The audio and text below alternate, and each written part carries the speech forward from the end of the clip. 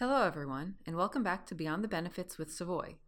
In the first part of this podcast series, Savoy's Vice President Wendy Ebner discussed the impact that relationships have in our industry and why it is important to focus on building stronger ones in 2020. In part 2 of the series, Wendy will take a deeper dive into understanding how your clients view relationships and provide some best practices and good habits to apply throughout the year. And now over to you, Wendy. Hi, this is Wendy Ebner, Vice President. Welcome back to our second episode of a two-part series on relationships. Today, we're going to take a deeper dive into understanding clients and what they view as a healthy relationship. I'm going to provide some best practices and good habits that you can bring into the new year. Savoy is here to make sure that you're equipped with all kinds of tools to build strong relationships with clients and to remain, as we all want to be, a trusted advisor. Before we can dive into best practices, you need to understand your clients and how they perceive a good relationship. And no surprise, no two people are alike. It begins, ready for this, with what we call, in quotes, their love language. I realize this is somewhat of an odd term for business, but stay with me. Last episode, I mentioned a few books. The one we're going to talk about right now is actually not a business book at all, but it can be applied. In fact, the book we're going to talk about is about developing and understanding people personally and in business. It is Gary Chapman's The 5 Love Languages. Chapman says there are 5 ways that people give and receive love. Now plug in the word feel good for love when we're talking business. I guess we could call that appreciation. What makes a broker appreciate Savoy? What makes a client appreciate you, their broker? And again, one size does not fit all. Everyone wants to save money, and everyone wants great service. But that is not what matters to all of us. There's always an underlying way that we feel good about an interaction. And we're taught this at a very young age by our parents. They teach us how we understand what love means. For some of us, it's a kiss goodnight, or hearing have a good day when you leave the house every morning. Or maybe it's coffee as you walk out the door, or someone's picking up your dry cleaning. Maybe it's a lavish gift on a special occasion or a surprise vacation of sorts. Maybe it's calling home to say goodnight when you're away on business, or maybe it's making a supercalifragilistic speech in public, such as what a best man does at a wedding, or what a spouse might do as a birthday toast. Our family traditions teach us what love means to us. How our parents expressed it to us is how we came to understand it. So let me explain how this works. Chapman says there are 5 main love languages, and we all have a primary and a second runner-up. Knowing your own is key to explaining what you need in a relationship, but knowing someone else's is so important to keep you from being a running hamster on a wheel, trying to seek positive attention when what you think they care about, they actually don't. Here are the 5 dominant love languages. These are the things that we learn in our life means love and or appreciation. 1. Acts of service. What have you done for me lately? Have you taken out the trash? Did you get my coffee? Did you remember how I like my coffee? Have you picked up my dry cleaning? People who are interested in acts of service want you to take something off their plate. In business, doing an audit on a first month's bill, making a custom booklet or a video so that the HR person can be removed from the burden of onboarding future new hires. Do you give this person the world's greatest spreadsheet? Do you spend hours helping the crankiest employee solve problems so that the HR department can be free of that? Acts of service are things we do to make life easy. If you were taught that acts of service means love or appreciation, these will be very important to you as you work with others in business. 2, physical touch. Now, we all know what physical touch means in a marriage with our kids. It could be a literal hug, a pat on the back. It could be hand-holding, etc. But in business, it could just be regular in-person experiences. It might mean a regular drop-in once a month, a monthly newsletter. It could mean a round of golf, or just a personal note or a text sent. Hey, thinking of you. How's it going? It's that personal high five. It's liking my stuff on social media. Acknowledging someone else through regular touches that don't necessarily have to be quality is what physical touch means in business. Number 3, quality time. I want you all day long to myself. I don't need to see you often, but when I do, I expect no distractions. Don't tell this person you want to drop in because you happen to be in the area. Your visit should be about quality time. and a quality agenda. These people feel valued when you honor that time with them in a very planned and special way. In business, this could be a lunch and learn. This person wants a deep dive experience. They want custom deliverables. They want 100% of your focus, and they want you to make it meaningful, not habitual. Number 4, words of affirmation. I hate to admit it, but this one is me. And if I had to guess, it's a lot of salespeople. These are people that feel good about their relationships when they are verbally affirmed. This might be when someone tells you or compliments you on a job well done, or notices a new detail like a watch or a haircut. Or, hey, great business model you have here. I love your product, and your employees seem really happy. Good for you. For them, they need to feel seen. Again, salespeople tend to fall into this category because, after all, you picked a career that is affirmed by how much you make, which is directly related to how successful you've been. If you're dealing with an HR person publicly and applauding them for putting together a thoughtful benefit package in the presence of others, that would be key for this type of personality. Be sincere here. Always look for ways to compliment that are genuine. No one likes a brown-noser. This person also likes you to keep it in the family. Don't go over their head without making them understand first. So, in closing, words of affirmation are people that enjoy hearing how they're doing, feeling respected and validated from the words that you give them. 5, receiving gifts. This person says, show me the money, how much you spend on me, tickets, shows, golf, spa. These all make me feel appreciated. The bigger the better. And I don't really care if you're part of it or not. You could just drop the tickets off. They don't care if you're there to share that time. They just want the perks. These clients were taught in their life, through their parents likely, that celebration and love comes in the form of gifts. So now that I've laid out all of this here, which one are you? What made you feel special in your daily life? And what by default do you do to others to make them feel special? Think about that. Think about whether what you express to someone else actually aligns with what they want. Have you ever asked them? Again, we all have one dominant and a second runner-up. Knowing your own and learning someone else's is the key to pleasing your partner both professionally and personally. So what can this look like in business? Do you have a team that wants more of your time? Do you want to give them acts of service? And when all they actually want is quality? Hey, I'm drowning over here. Don't tell me I'm doing a good job. Sit here and take some of it from me. Or how about this?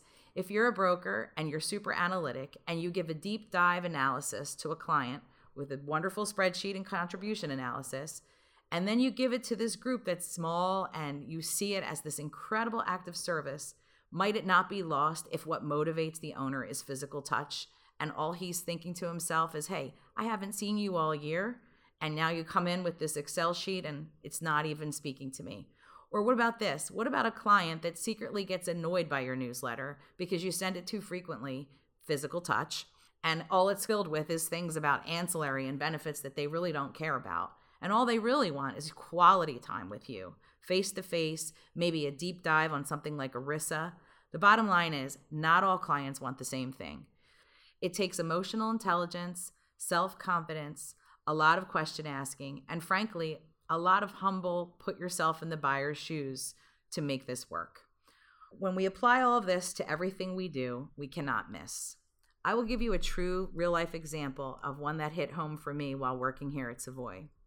About a year ago, a guy called and asked me if I would teach him health insurance.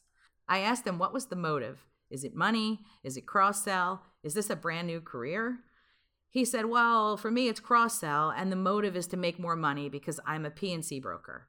What he needed from me was an act of service because he didn't actually want to do the work. He didn't understand how the GA space worked on the health side.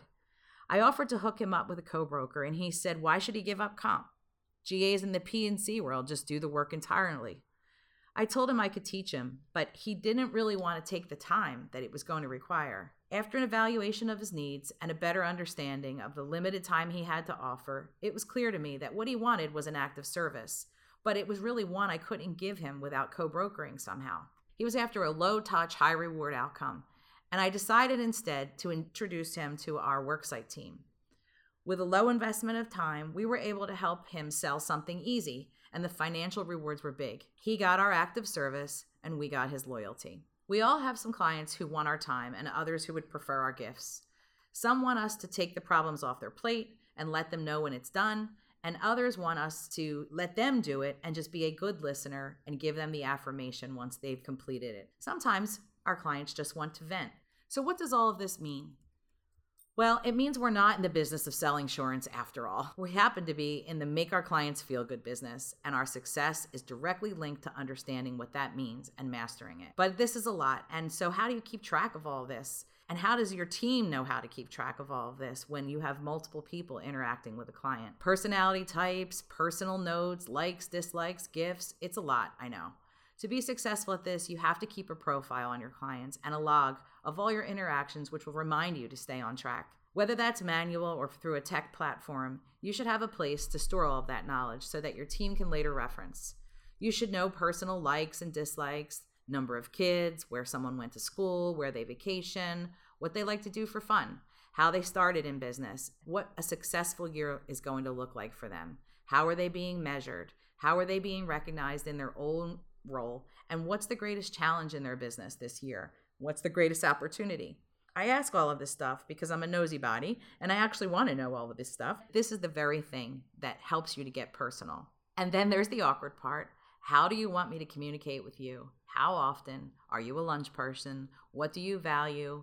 What have you experienced with your past broker that worked and what didn't? All of this stuff should be logged and kept on file. The bottom line is to make selling personal, you have to ask these questions and you have to record it. People do business with people, not with companies. The sale itself is just one small part of the relationship. Think about companies and how today things have changed. My car dealership, for example, has become super boutique, now serving breakfast and a selection of coffee and teas in a quiet wait room with media and so on. My favorite hotel chain even knows my preferences, as do my airlines. The places I eat often greet me by name. They know my favorite table, and they can even anticipate what I'm going to order. Even Whole Foods just started doing this at-home delivery thing, and within 1 hour, I can have what I want, and they keep it on a diary of sorts where they know my prior orders. Consultative selling is the X factor that we talked about earlier. It is the intangible and the personal element that makes a customer choose your product, even when the competition is priced lower. Finally, and really important, we're going to talk about good habits. You can have a good relationship with bad habits, but you will have a great relationship if you have great habits. I'm going to end the podcast with a list of my top 10 old school, tried and true habits that help in business, but in particular in sales. Number 1, network. We can't do our jobs alone. Share and receive. And be sure to follow up with who you touch, because what's the point if you don't? It's quantity over quality. Join a trade association such as NAHU or SHRM, or join a local Rotary Club. Then, in addition to networking out there in person, take 5 minutes at the beginning of every day to write 3 simple notes or emails to a customer, to a prospect, and to a friend. Just say hi, follow up, or send an article of interest. When you invest in other people, they invest in you. 2, entertain. 71% of successful people polled say that this helps them the most. Sales managers polled say that their most successful people have the highest expense reports. Get out of the office and connect. 3, learn however you can all the time. Ask questions until people say you're annoying. 4, carve out time to prospect. And this means schedule it with yourself, be it once a day or once a week, but honor that commitment and make it a practice. 5, under-promise and over-deliver. Pretty self-explanatory. 6, give bad news quickly and verbally, never in an email, and always when verbal, with empathy and a plan of action on what next steps can be taken. 7, be proactive, and this means do what you said you were going to do. 8, be accessible, like 24/7 accessible, if you can help it. I know this is not what we want to hear, but I promise you, trust comes from your availability and knowing that you're accessible when things go wrong. If it can't be you, do you have a backup? Do you have a plan to fill the gaps when things go sideways and you may not be available? 9, mind your manners. Avoid politics, religion, and anything else for that matter that can divide you on a controversial topic. And then finally, 10, last but not least, have fun. Relationships can turn into friendships, and remember, when you enjoy what you do, your customers will enjoy it as well. Savoy is focused on continuing to build our relationships with brokers, but we're also here to assist you in expanding your own. I encourage you to work closely with your Savoy account exec to build a strategic plan for 2020 and beyond, and I encourage you to take some of the good habits we talked about here and put them to work in your everyday life. Before you know it, you'll be building stronger relationships in no time. I hope you enjoyed today's podcast, and I'd be happy to share some more information about the material we discussed, as well as some of my favorite podcasts that you can listen to while rolling into 2020. I wish everyone a successful and prosperous year, and we thank you once again for your partnership and your continued interest in our podcast series.